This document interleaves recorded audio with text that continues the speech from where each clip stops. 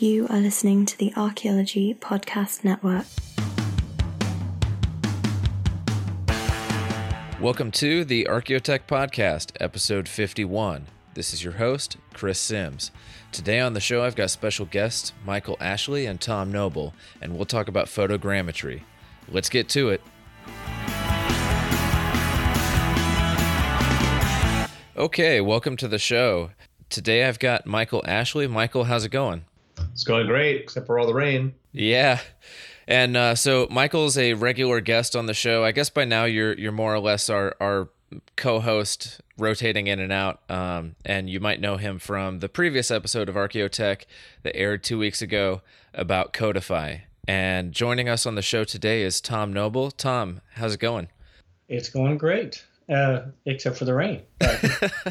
Just visiting for a short time, and it's rained most every day. Nice. It's almost like you're up here in Portland or the Pacific Northwest. But today we're going to talk about photogrammetry. And Tom, could you give us a brief introduction on where you're at and what you're up to? Well, I am now retired for a couple of years from the Bureau of Land Management, but while working for the BLM, probably the last at least 20 years almost, I worked using photogrammetry for a variety of things. We began doing photogrammetry on very small objects or very large scale subjects, dinosaur track sites, archaeological sites, and continue to develop techniques over the last 15 years to make that, very highly accurate and very portable and very convenient for users, we think. That's excellent. And Chris Webster, who is our normal co-host, he unfortunately could not join the show today. He's got a whole lot of other stuff going on.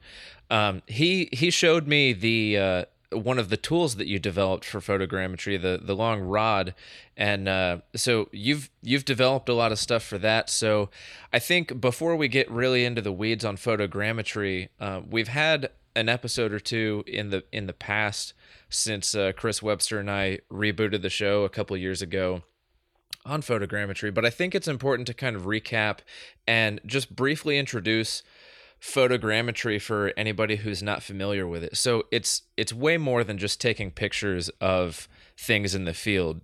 Tom, I think you would probably be the best one to kind of give us a brief intro on that. Well, photogrammetry goes back a long time.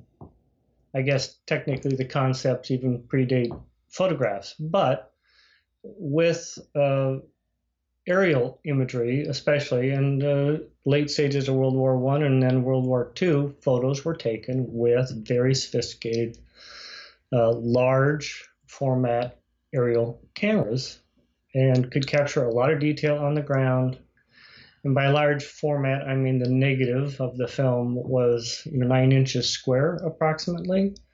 And they had what would look like a long lens, but the interesting thing about photogrammetry and why it's more than just taking pictures is there is geometry required in taking those photos.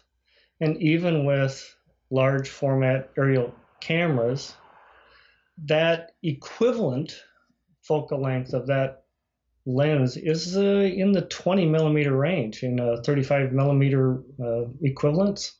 So it's a relatively wide angle lens. And that is important because with a wide angle lens, the camera can move quite a long distance between captures of a subject and capture a stereo model of those areas of overlapping photos with good geometry. The geometry is formed by the positions of the cameras. So we continued with that concept that is very important to be able to extract three-dimensional information with good geometry images to the close range format. So we could take photos with a relatively wide angle lens and a 35 millimeter film camera originally, but now digital, move the camera, capture the subject with overlapping images, and extract very high quality three-dimensional information. And the platform used to be aerial, but really doesn't matter as long as the images are of high quality and overlap and are and form that geometry. So we began taking pictures, from the ground, from long monopods, looking down in a nadir direction or horizontally towards petroglyphs on a vertical wall. It just doesn't matter what the platform is. You have to establish that geometry and have high quality images. Is that a good enough brief history? Yeah, that is a great starting point for that. So I guess where to go now is let's hear some of the ways that you have used photogrammetry in your work. Well, photogrammetry was utilized by the BLM primarily for resource management purposes. We had, the Bureau of Land Management manages several hundred million acres of land, and there are cases where just monitoring and assessing the health of the land, but also oftentimes there was mineral extraction and sometimes trespass situations where we could utilize photogrammetry to assess how much, say, gravel was extracted from a gravel pit that was not necessarily appropriate. It was in trespass on BLM land, and so we could then assess how much volume-wise was taken, so that we could utilize that information to go get more royalties for the mineral extraction. So primarily, that was what the BLM use was. But in addition to health of the land and trespass, we on the public lands have a tremendous number of paleontological and archaeological sites, and it's always something that people strive to do, is capture and document those sites as well as they can. We could capture and document those sites, be in paleontological or archaeological, to incredible accuracies, in the millimeters, with relative ease, by just taking the photos and taking them properly. So we have taken the cameras to, many parts of Wyoming and Utah for, again, petroglyph sites and dinosaur track sites, or a lot of paleontological sites over the years. So that is really interesting. And Michael, you've also worked a lot with photography and photogrammetry. That was, correct me if I'm wrong here, that was what your dissertation involved that heavily as one of the methods, right? Well, actually, no. In the sense that I wish that it did, but my actually initial dissertation was going to be on photography and archaeology. And then I kind of drifted into studying vision specifically. And then from there, I looked at how archaeologists see in the field. And however, during my entire dissertation time, I was working principally at Çatalhöyük in Turkey. And, I had Tom and his wife Joyce over for dinner last night. We didn't get a chance to mention this, so it'd be a good time for a story.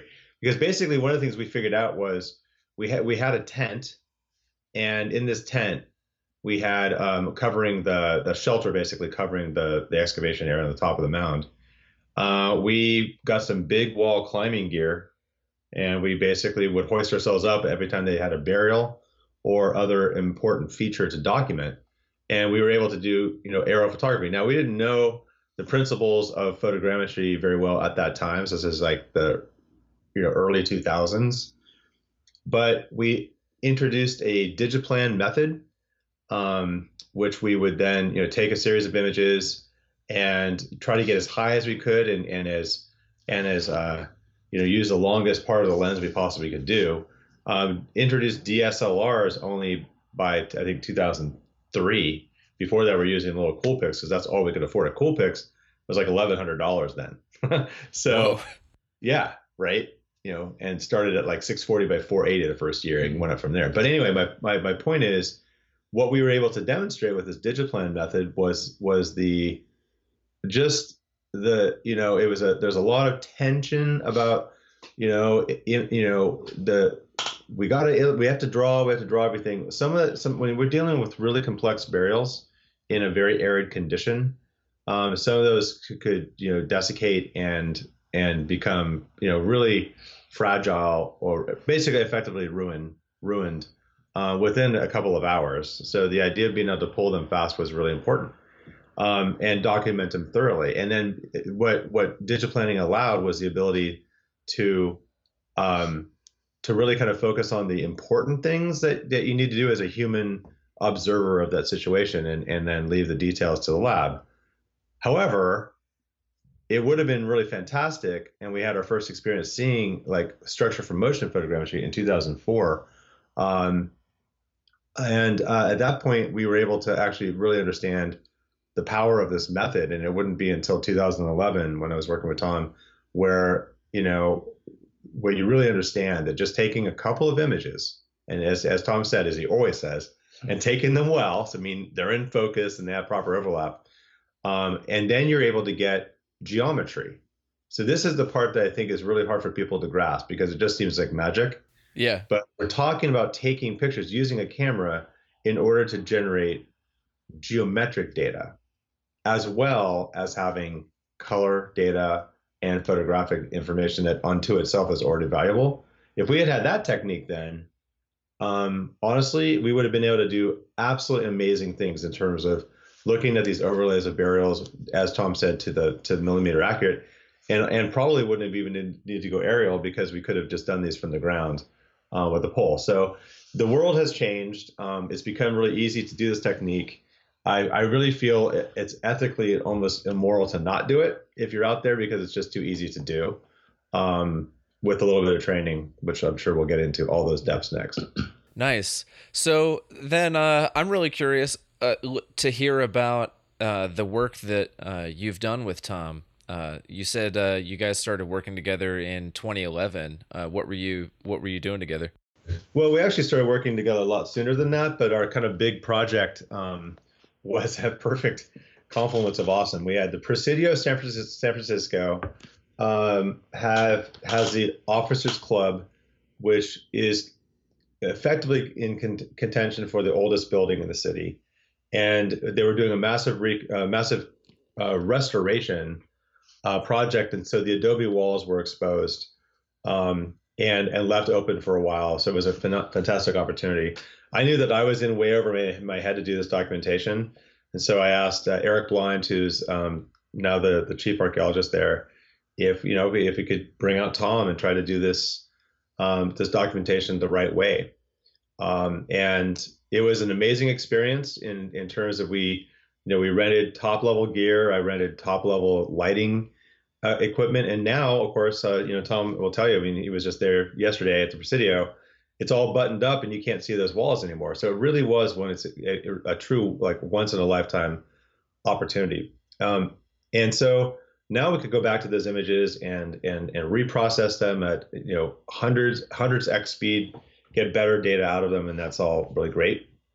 But the really fascinating story happened after Tom left, because the west wall, which was exposed, external west wall, had a gabled adobe all the way up to the gable, which is very rare in the world, but certainly rare in California.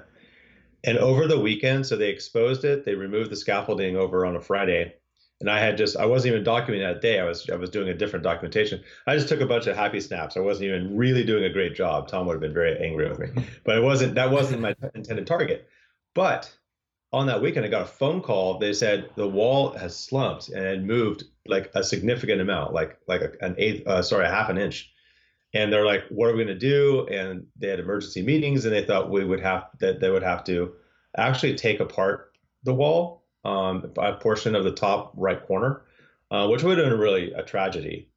So I processed the images. They were able to produce these very large kind of ledger size images in CAD drawing over them, and using that documentation, they were able to ascertain the engineers were able to effectively save the wall. I think that's amazing. I mean, even doing crappy photography and crappy photogrammetry can still render saving cultural heritage. That's pretty cool. Yeah. Tom, you want to add? Well, it's always interesting. Photogrammetry is one of the maybe the only technology that you can go back in time. So if you have any images of a subject taken properly, hopefully, and you take a repeat capture, and again, even happy snaps, just shots of, yes, the camera does in fact have to move, but you can put your comparison, you can put these images and projects back into 3D space and get differences and actually tell how things moved, even though you may not have intentionally been planning on things moving, but you have before and after or during photos, and only photos, that can allow you to detect change.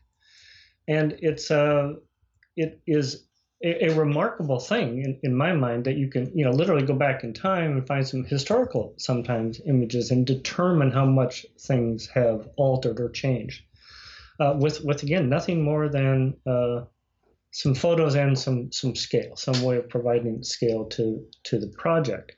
And that's what we have done a lot of. Now the Presidio was a wonderful and challenging subject, and thankfully Michael is an experienced photographer, and like I said, the hardest part of doing any of this is to get good images. And when someone knows how to do that using camera and light equipment, that makes things much nicer. The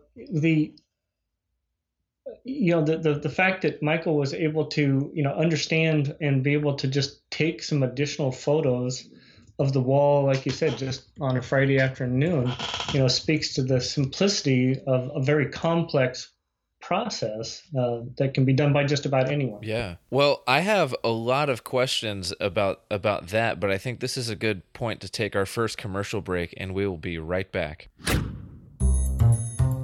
Let's face it, the quality of archaeological field photography could really use some improvement. We aim to change this with the Codify Magic Photo Board. This lightweight but incredibly durable board is designed to help you take color-perfect photos of artifacts, features, and sites using almost any camera, even your smartphone. You need to see it to believe it. Engineered from exceptional quality, color-safe, high-pressure laminate, Codify Magic Photo Board is ready for tough field conditions. It's guaranteed to level up your photography. Start taking publication-worthy photos right in the field with the Codify Magic Photo Board. Available now for pre-order, visit codify.com/APN. That's codifi.com/APN today and get your promo code exclusively for listeners of the Archaeology Podcast Network.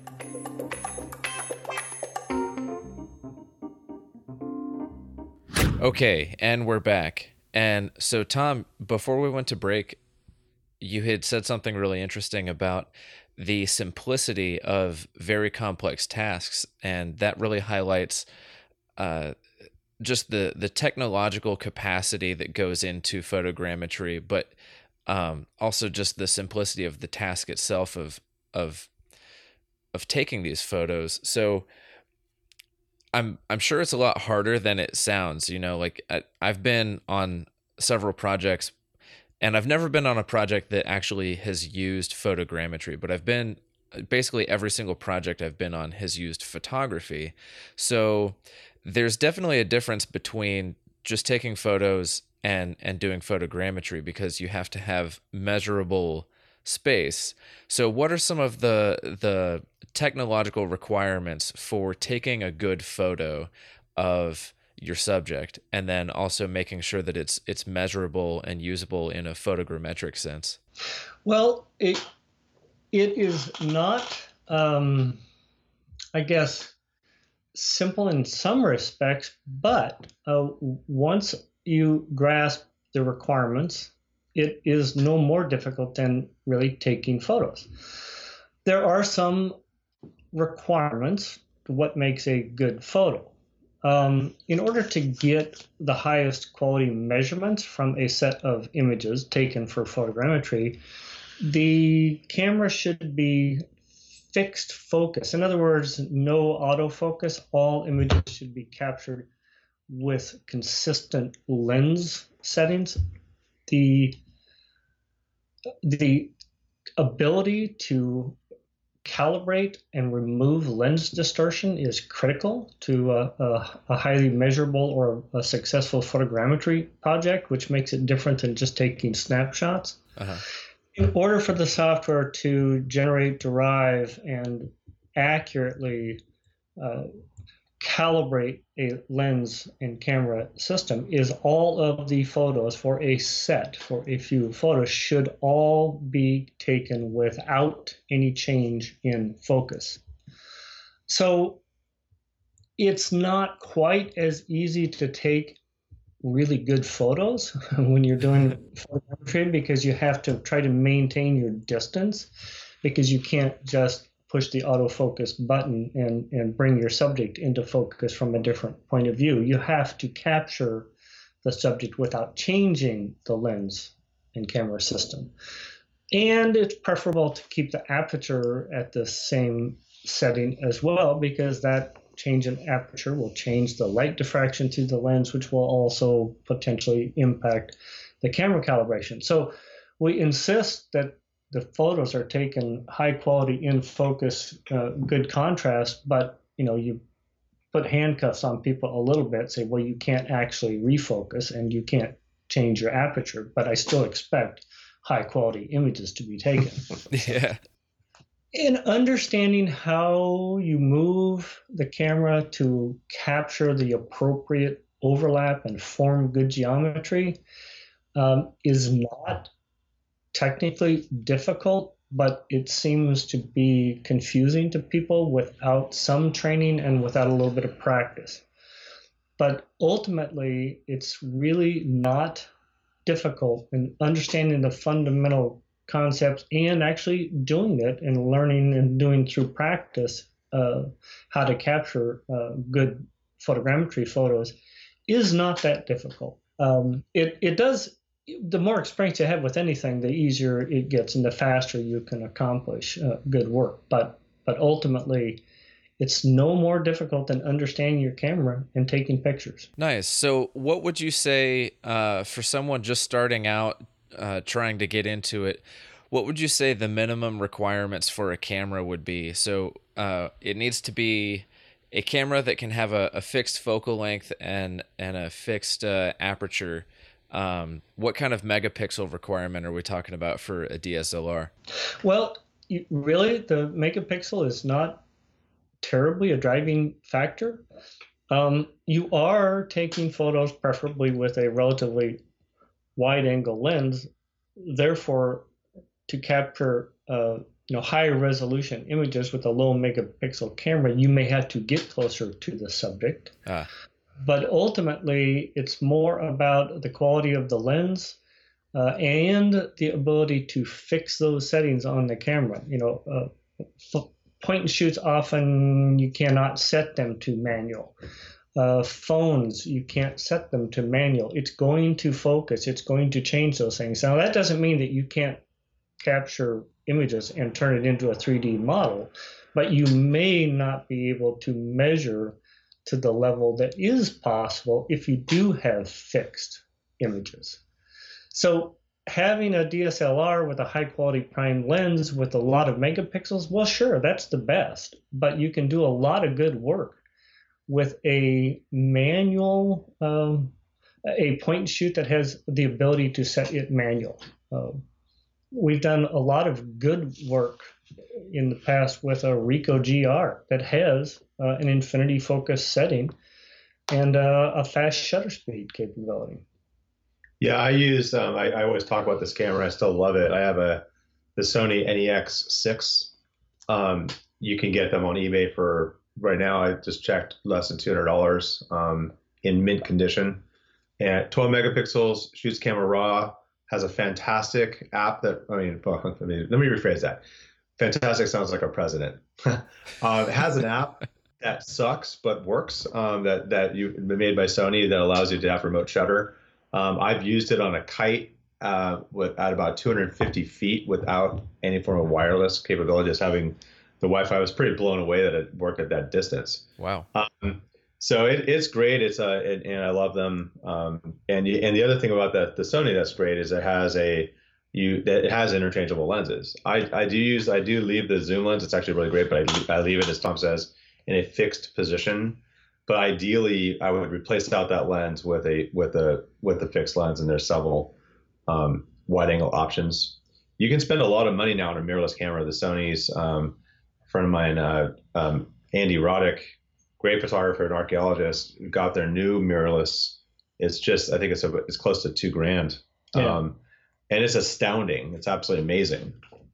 So there's a lot of options out there for sure. There are a lot of options. The interesting thing that with, interchangeable lenses on digital cameras and or autofocus and maybe even auto zoom is there's motors on these cameras and lenses. And that's a good thing and a bad thing in that a lot of the lenses will have essentially slip rings. In other words, they're not physically connected to the lens system. And the reason that's a problem is they used to be physically geared. And so you could tape a lens into place and more or less guarantee that things weren't going to move. Well, they are not necessarily connected internally. And so even taping that focus ring in place will not guarantee that the internal lens elements aren't going to move. And again, when you put a camera on a kite or on a pole, or you just walk around with it and you think it's fixed, it may not be. And so it can alter the internal lens and either become out of focus or change the lens enough to affect adversely the camera calibration. So there are some requirements or some things to look at in the kind of lens and how well it can be fixed in addition to the quality or the build of the camera. I mean, a couple of things I wanted to make sure we cover for sure today. One, Tom and I have only kind of tangentially talked about this topic, which is the hot button topic, which is around drones or UAVs. So I want to make sure we get into that. But the other is, this thing that may sound a bit preachy that we're saying is actually really important. And that is, you were seeing, all of a sudden photogrammetry is all the rage. At the SAAs, I got exactly 2 questions. Hey, something about Codify and questions about photogrammetry. And our photogrammetry seminar that we do through the Center for Digital Archaeology, now run by Adam Prinz, is by far the most popular class that's going. But what we're seeing is a bunch of pretty 3D models now on Sketchfab and other things in PowerPoint presentations at sessions. And if I just go, well, let's just take a look at the actual data, the 3D data, it's 99% of the time just not that great. And that's because it's just now become so easy to produce a 3D model. It's okay. We're not saying that's bad. If your intent is to fly people through stuff and be able to look at things, that's great. But if you actually want to be able to measure, the model, put it into an orthophoto and measure it, that's what we're talking about here. And I've been as guilty of this as anybody. When I was first starting out, I thought I was doing everything right. I had the fixed lens, I had it all taped, I did that. And then when you produce an orthophoto where it's trying to put everything to the same planar level, and you're looking at whole areas of the model, I'd be asking Tom, why is all this stuff blurry? Yeah. And Tom would just go nice and patiently go, it's okay. I'm like, no, it's not. It looks terrible.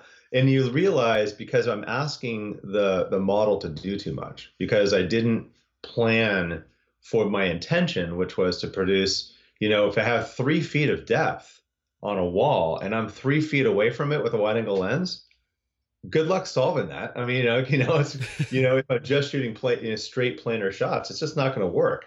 It's physics. So it's those kinds of lessons that I feel like are like the next level. And you can almost learn how to do this stuff the right way accidentally if you just actually practice in the real world, which is what Tom's workshop's all about. Yeah, that's a good example because like last summer in Belize, I was shooting. I had a staff member on who she was not an archaeologist. She was a photojournalist, and so she had amazing technical ability, to take like journalist quality photos. But it was a challenge to get the like scientific quality photos out of all of this, despite her having stellar equipment in the field. And so it was one of those things where, I did not have a background in photogrammetry. And so we ended up getting the result that we wanted. But then later on, after I had come back from the field and started to get involved with the Center for Digital Archaeology's workshops and all that, and started really getting into the weeds on the photogrammetry workshop that you just mentioned Adam Prinz runs, I realized I had made so many mistakes, and it was so frustrating for me to look at that and go, ugh, I could have had so much more. So, looking forward, I think photogrammetry, and you had really pointed out, photogrammetry is going to be important, but it's going to be important to do it correctly, not just to produce a pretty 3D model, but to produce something that's measurable and like scientifically valuable. So let's go into, you had mentioned the Tom's workshops. Let's talk about that real quick so that our listeners can get some info on Tom's workshops. Well, I said I am retired from the BLM. I was asked even before I retired if I would please continue to provide some training at some level. And so I have gone to locations and put on some training sessions. Oftentimes back with either the BLM or the Bureau of Reclamation or the USGS. And also we have an ongoing, hard to describe relationship that is a National Park Service funded workshop in Nantucket through the University of Florida. And there are other conferences and or things that people ask about a training session. Over the years, having done photogrammetry, we've provided training as short as, an afternoon or a day. But we often and prefer to have several days to provide all the background and all the understanding that is necessary to really, make fewer mistakes in the field and actually understand how to capture good, high quality photogrammetry. I was told, it's interesting, having a 1 or a 2 day workshop, people have come back later and said, well, that's like giving people a loaded shotgun because now they know just enough to do a lot of things wrong quicker. So having a good understanding, can reap huge benefits, in the field situation. I think your field experience probably tells you that you could have done things differently, but not had cost you much more time or effort to do those things right. And having that understanding about how to do it right up front is the key. And Definitely. If we get people trained some understanding about how to take the pictures right, that can lead to very high quality, scientific, measurable data with almost no additional cost. That's my goal. I'd just love to have more people have that understanding. It's become, as Michael said, it's so easy now to slap a camera on a drone and go take pictures, and you can get some really stunning looking models. How well that can translate into, mensuration and potential change detection down the road is suspect. Nice. Yeah, this is the real key. Like, when we're looking at UAVs and drones and all these things, it's still it doesn't change the equation. I feel like in some ways we're back to looking at cool pixels and our ability to get a result, and then look at it years later and it's like, my God, look at all the pixels because I can see them because they're huge. Or chromatic aberration, which is a fancy word for weird color. There's issues around this thing called rolling shutter. A lot of the drone cameras are actually just video cameras that actually will pull frames.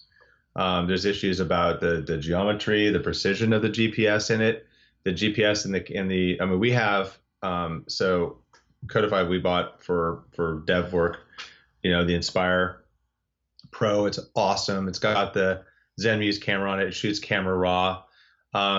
It still has issues with rolling shutter that are finally being corrected in software. And we are getting some pretty outstanding results. So I guess I want to preface something before I have Tom load a shotgun and start talking about and dismantling this. But I look at it like this. I want us to imagine the following scenario, which is exactly the scenario we're actually trying to make happen. So you're going to go do a phase 1 survey, and you have, and I'll give you the example of this project we're doing with DigTech in Nevada. So it's an open road. There's plenty of space. It's on BLM land. There's no issues with flying. It's plenty of clearance, and the sky is clear as a bell. And you're going to go do a resurvey. You're going to intentionally go and walk on this landscape, and you go and pull in your Google Map data because that's all you got for aerial imaging that you want to and load it into PDF maps and be able to plot them. And it's just absolutely useless. I mean, it's so imagine being able to pull out a drone, fly a mile of that, or 2 or 3 or 4, which you could do in a couple of jumps, process that data in the field for the intention of building imagery for the intention of walking a survey. See, that then we've done that, and it's absolutely amazing. It's fantastic. It's useful. You can see artifacts on the ground. You can, it's transformative for the purpose of survey. Is it a 3D model? Is the purpose of that, to do DEMs and do kind of micro contour analysis of that road? No. But if I want to do that, I'm going to turn it over to Tom. So Tom, I have two desires. We're out, we're doing the survey, we find some really interesting things. We see some things on the ground or in that first level imagery that actually look like features, let's say, for example, that you wouldn't be able to see from the ground. What would we need to do with that kind of gear, with a reasonable drone and a reasonable camera, to get actual data that's useful? Yeah. And you got 2.5 minutes to answer. It's interesting. There's just a whole lot of things that can go wrong with the drone. And often the payload that they can carry is not adequate to carry a high enough quality camera that avoids rolling shutter and has the capability that are necessary for photogrammetry. But very often you can either get that camera locked down, fly slow to either minimize or eliminate motion blur and rolling shutter effects.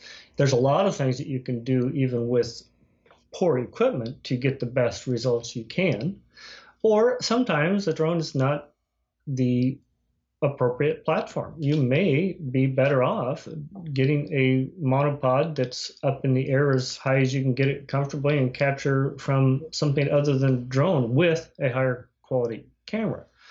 The other side of the spectrum is that if what you have is a camera on a drone that's not really a photogrammetry quality camera, well, in order to get highly mensurable, maps that you would be able to do 3D modeling and contours on, well, then you're going to have a lot of ground control. You're going to have targets on the ground that you have known positions of, and that will help you then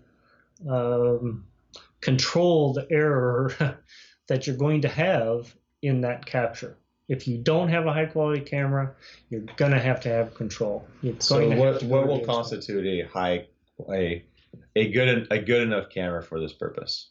Well, again, the Muse camera that is fixable as far as consistent focus, it does have a global shutter, or it takes all of the pixels at once.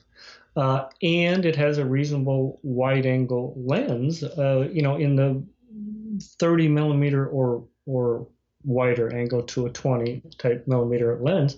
You can capture high quality photogrammetry data with a drone. But I'm so relieved. throwing a GoPro on Right. That the new GoPros have essentially a fixed focus because they can't focus, but they're inherently going to have a rolling shutter.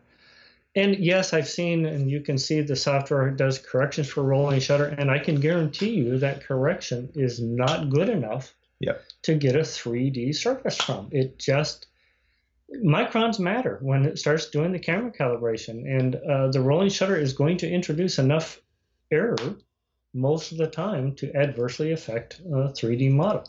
Now, on the other side of the spectrum, as Michael said, you can generate actually a very high quality 2D orthophoto from really crappy imagery, surprisingly enough, and do a pre-survey map essentially using the photos. But trying to do some change detection or 3D modeling or contouring of that terrain is suspect unless you control the camera.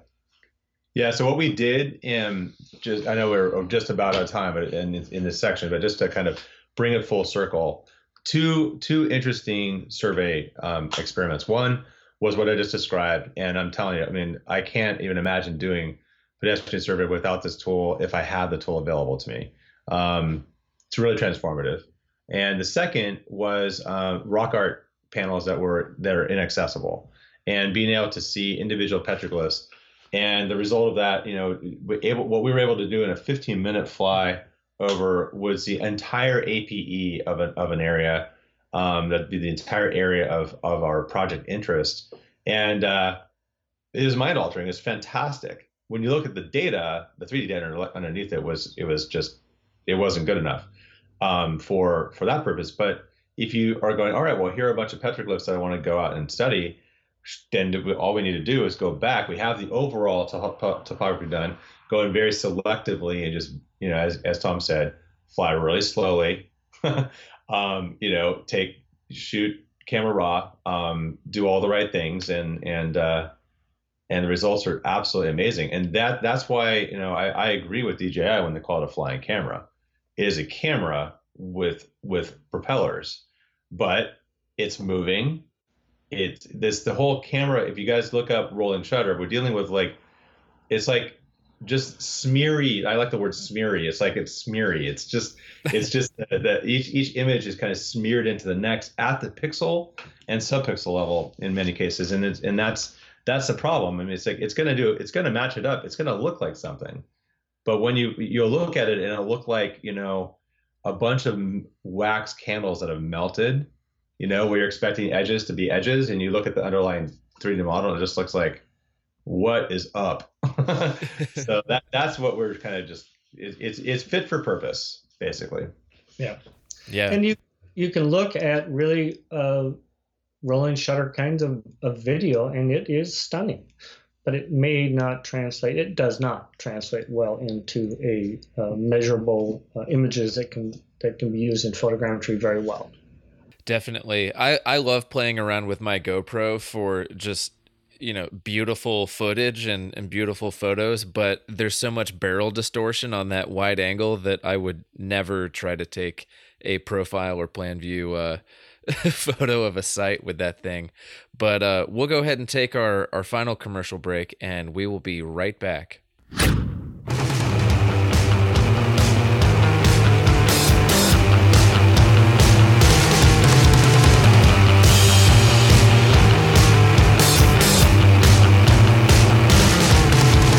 This is Christopher Sims, host of the Go Dig a Hole podcast. It's a show geared for early career archaeologists where I bring interviews and casual panel discussions about the challenges and opportunities that many archaeologists encounter starting off. So, if you're still in school, thinking about going back, just getting started, or want to take the next step, you'll find what you need to go dig a hole. Tune in every other week on the Archaeology Podcast Network.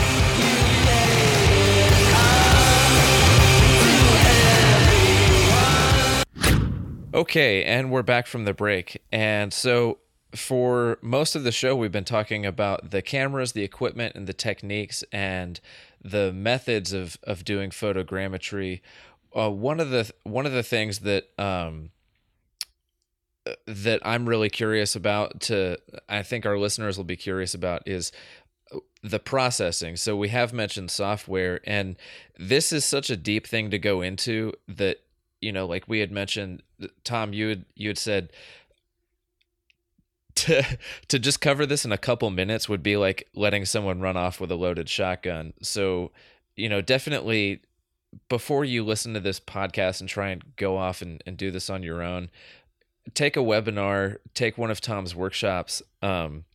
This is just kind of what we can cram into an hour, and it doesn't even do it justice because it's, its own field of science. But so let's talk about the options and the next steps. Yeah. Well, first of all, to say, honestly, I mean, like, the webinar that Adam Prinz is doing, which is as we called it, archaeology, photography and photogrammetry for archaeology, is just amazing. It's great. It's totally worth it. And the format that the Center for Digital Archaeology is doing is a little bit different than a lot of webinars. It's capped at a maximum threshold of about 18 people.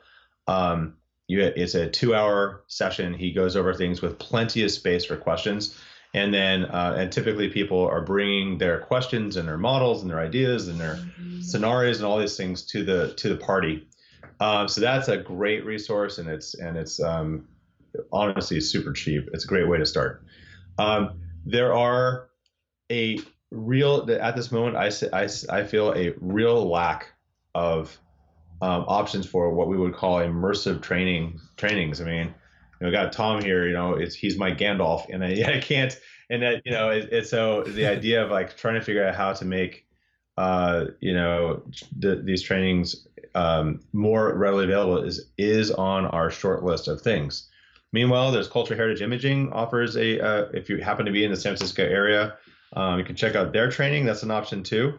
But for archaeological stuff that we're specifically trying to address, there are other things to look at on the web. But I guess I'd say please reach out to us. We're at a point now, as we're reaching out and working with societies and companies, there's so much interest that you letting us know that interest is there will help us make it all happen.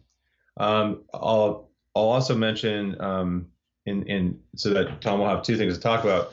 In terms of processing, the most important thing right now, from my perspective, if I can be the archaeologist thinking about rescue archaeology, think about the Orville Dam. Think about situations in Syria or areas where we're dealing with rescue archaeology situations.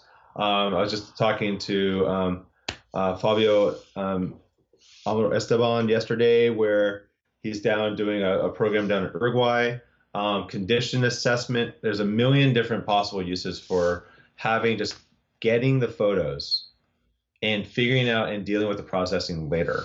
So this is another kind of major thing. I mean, I'm definitely going back to the images of the Presidio and reprocessing them now years later. But I have on my screen something I wanted to show Tom, and we'll if we get the permission from the tribe, the Federated Indians of Greater Manchuria, at least we'll get a screen cap on the show notes. But this is a boat that's located in Marin County, and this boat caught on fire recently and burned. And they had taken a bunch of photos from all sorts of different angles. They're all blown out on one side. There was no intention really at this time, I think, to really, they captured it from a variety of different sides. I just threw them in here and processed it with absolutely no settings, and we have a 3D model of it. And I'm going to be meeting with them tomorrow after I pick Tom's brain about some things we can do to improve it. But that's the thing that's so amazing about this, is that if you have them of any level, you can get some results, which is pretty incredible. If you produce images that are in focus, that are properly exposed, and have these additional parameters, then you really have something amazing, which is kind of great. In this case, our objective, the dream would be, if the boat is gone, wouldn't it be great to have an ability to have it at least virtually reconstructed and kept in memory? That's kind of the money shot for me. Yeah. Absolutely. And one of the things that really amazes me about photogrammetry, as far as I've learned on the most introductory level, is the enormous range of scale that it can be applied to. So, at first I was thinking about artifacts and just taking a photogrammetric, useful 3D image of artifacts. And, then as I learned more, I realized you can do it of an entire site, which is just mind altering. And so, like, I had seen the drone flyby of the old mill in Northern California that you had done, Michael. And, that was just amazing. And so, it's really got my gears turning about, how can I get, an entire Maya site into a photogrammetry program now. So, it's just incredible. Yeah, the same camera, same lens, same everything can be used for, something as small as a coffee cup up to, something that's, 300 meters large. Again, same camera, same lens. Now, each subject presents different challenges to get the pictures correct. Small objects and up close are a challenge for any photographer to maintain focus and get good, crisp depth of field photos.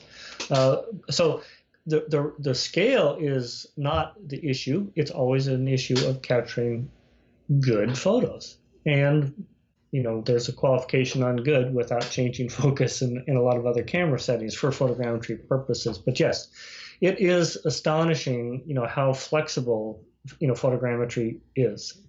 You do have to have some way lighting the subject generally, but other than that, it's not the problem. Having a camera and you get a photo, you can get a 3D model.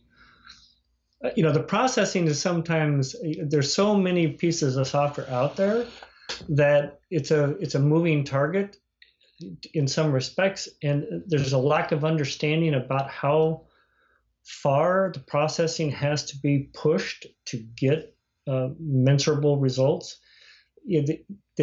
All of the software packages have different approaches or different levels to how well they calibrate the lens. And again, that's where, my experience doing photogrammetry tells me that that's a fundamental requirement to get high quality measurable information. So I know the levels that I feel are required to process those images in a project to get the level of accuracy or understand the level of accuracy with whatever software you have. Over the years, I've used a wide variety of software. The current one, shameless plug, is for Photoscan because it's a reasonably priced, capable software package. But there are others out there. It's just that I know that they do it right as far as the camera calibration goes.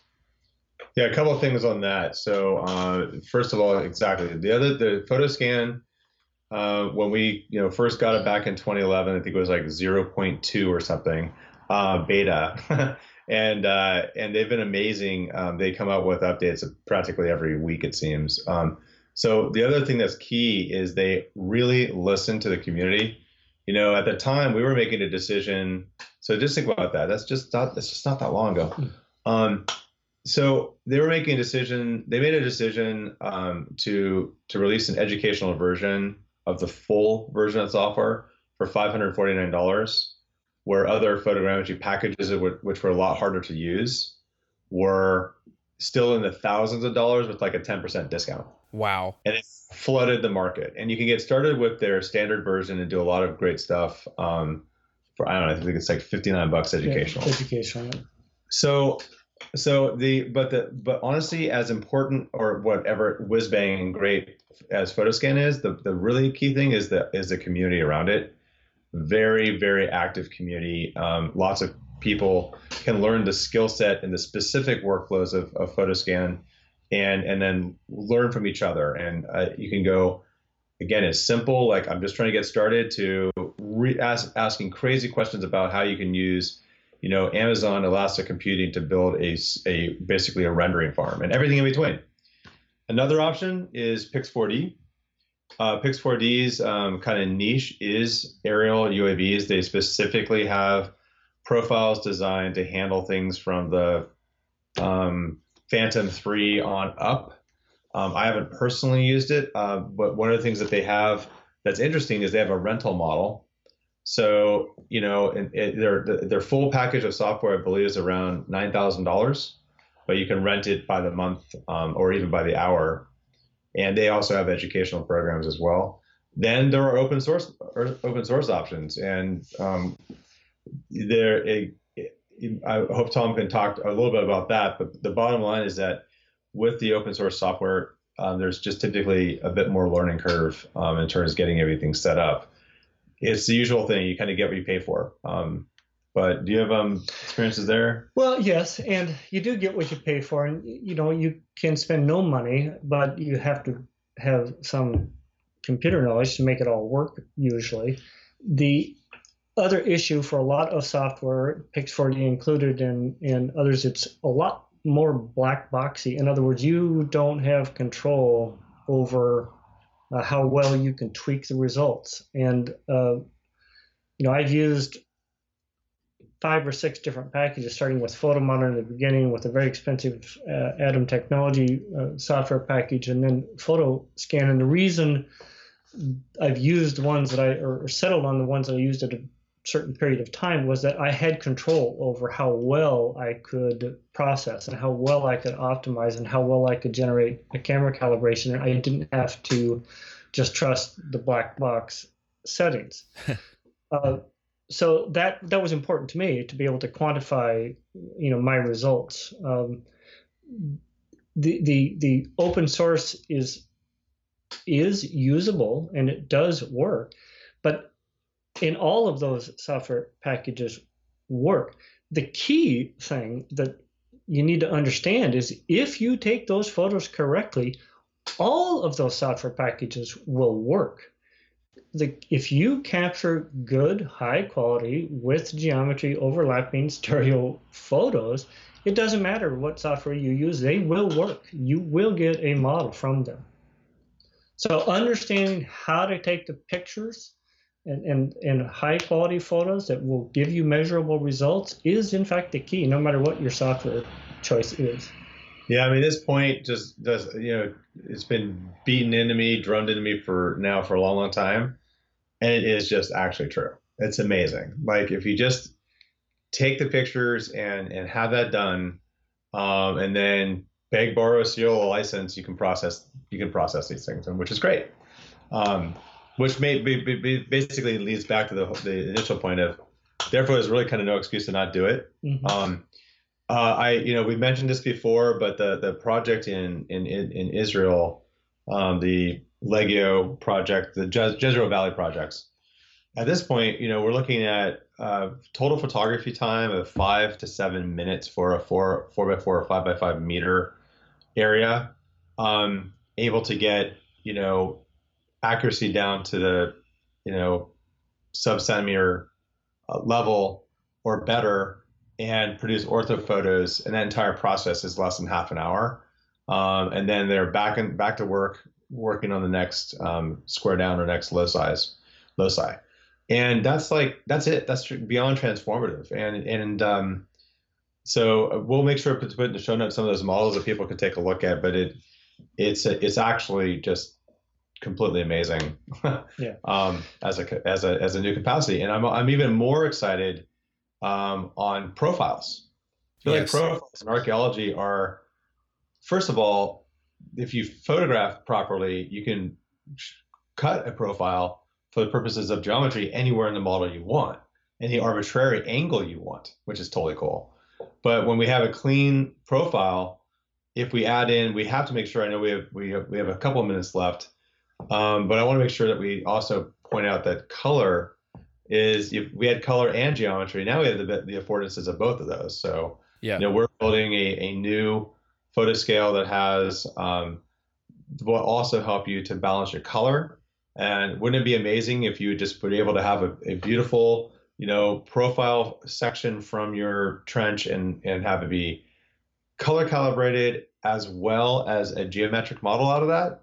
How badass is that? Absolutely. And I feel like it would just be negligent at this point to leave out the Codify photo board, because this ties right into white balance and color management and photogrammetry, because the Magic Photo Board has photogrammetric markers on there. So, any longtime listeners of this show or of the APN have probably heard the little ad that we put into some of the shows.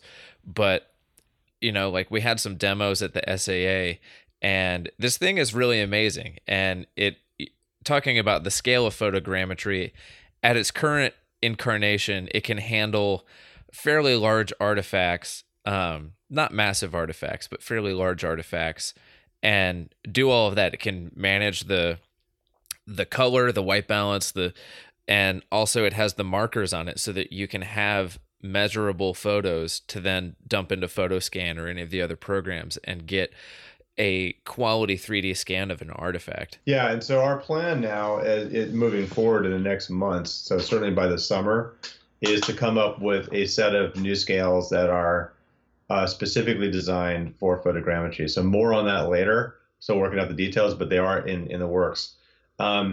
We're also really excited to point out that one of the fundamental cool things about the board is that it's waterproof. I mean, we starting in January when we were shipping them at the SHA, underwater projects are using these as well, which is super cool. I mean, Tom reiterated last night over dinner that you can do this stuff underwater. Awesome. So, I mean, that's what's so amazing. It truly just feels like, almost a miracle tech that's accessible to all of us.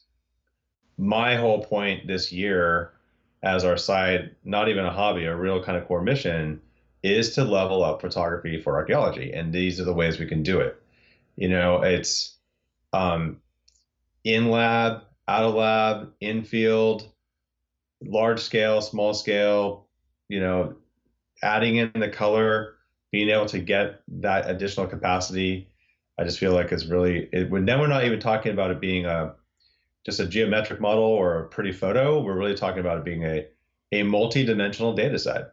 We haven't even got into multi-spec, right.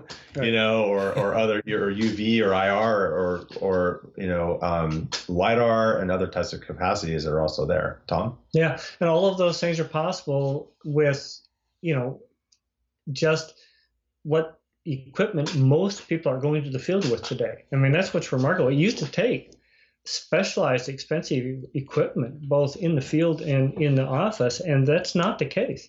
You're going to take pictures anyway. If you have some training and understanding about how to take those pictures and make those pictures become real scientific data, it's incredibly valuable. And again, it's almost negligent not to do it because you're going to be taking photos anyway. For almost no additional expense in time or equipment, you can make scientific data capture from those photos.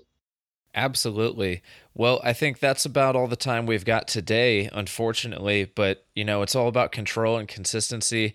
There's going to be links to all of the things that we've discussed in the show notes. You can find those at archaeologypodcastnetwork.com/archaeotech. This is going to be /51 for episode 51. And, we look forward to continuing this conversation with Michael and Tom. And guys, thank you so much for joining the show today. Oh, you're very welcome. Thanks a lot. Thanks for having me.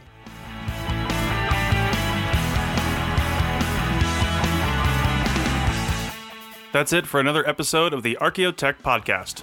Links to some of the items mentioned on the show are in the show notes for this podcast, which can be found at www.archaeologypodcastnetwork.com/archaeotech. If you like the show and want to comment, please do. You can leave comments about this or any other episode on the website or on the iTunes page for this episode. You can also email us at chris@archaeologypodcastnetwork.com or use the contact form on the podcast webpage. If you'd like us to answer a question on a future episode, email us. Use the contact form on the website or tweet your questions with the hashtag Archaeotech or tag @ArcPodNet in your tweet. Please share the link to this show wherever you saw it. If you'd like to subscribe to this podcast, you can do so on iTunes or on Stitcher Radio. You can also type the name of the podcast into your favorite podcasting app and subscribe that way. Don't forget to go over to iTunes and leave a review of the show. It helps us get noticed so more people can find our podcast and benefit from the content.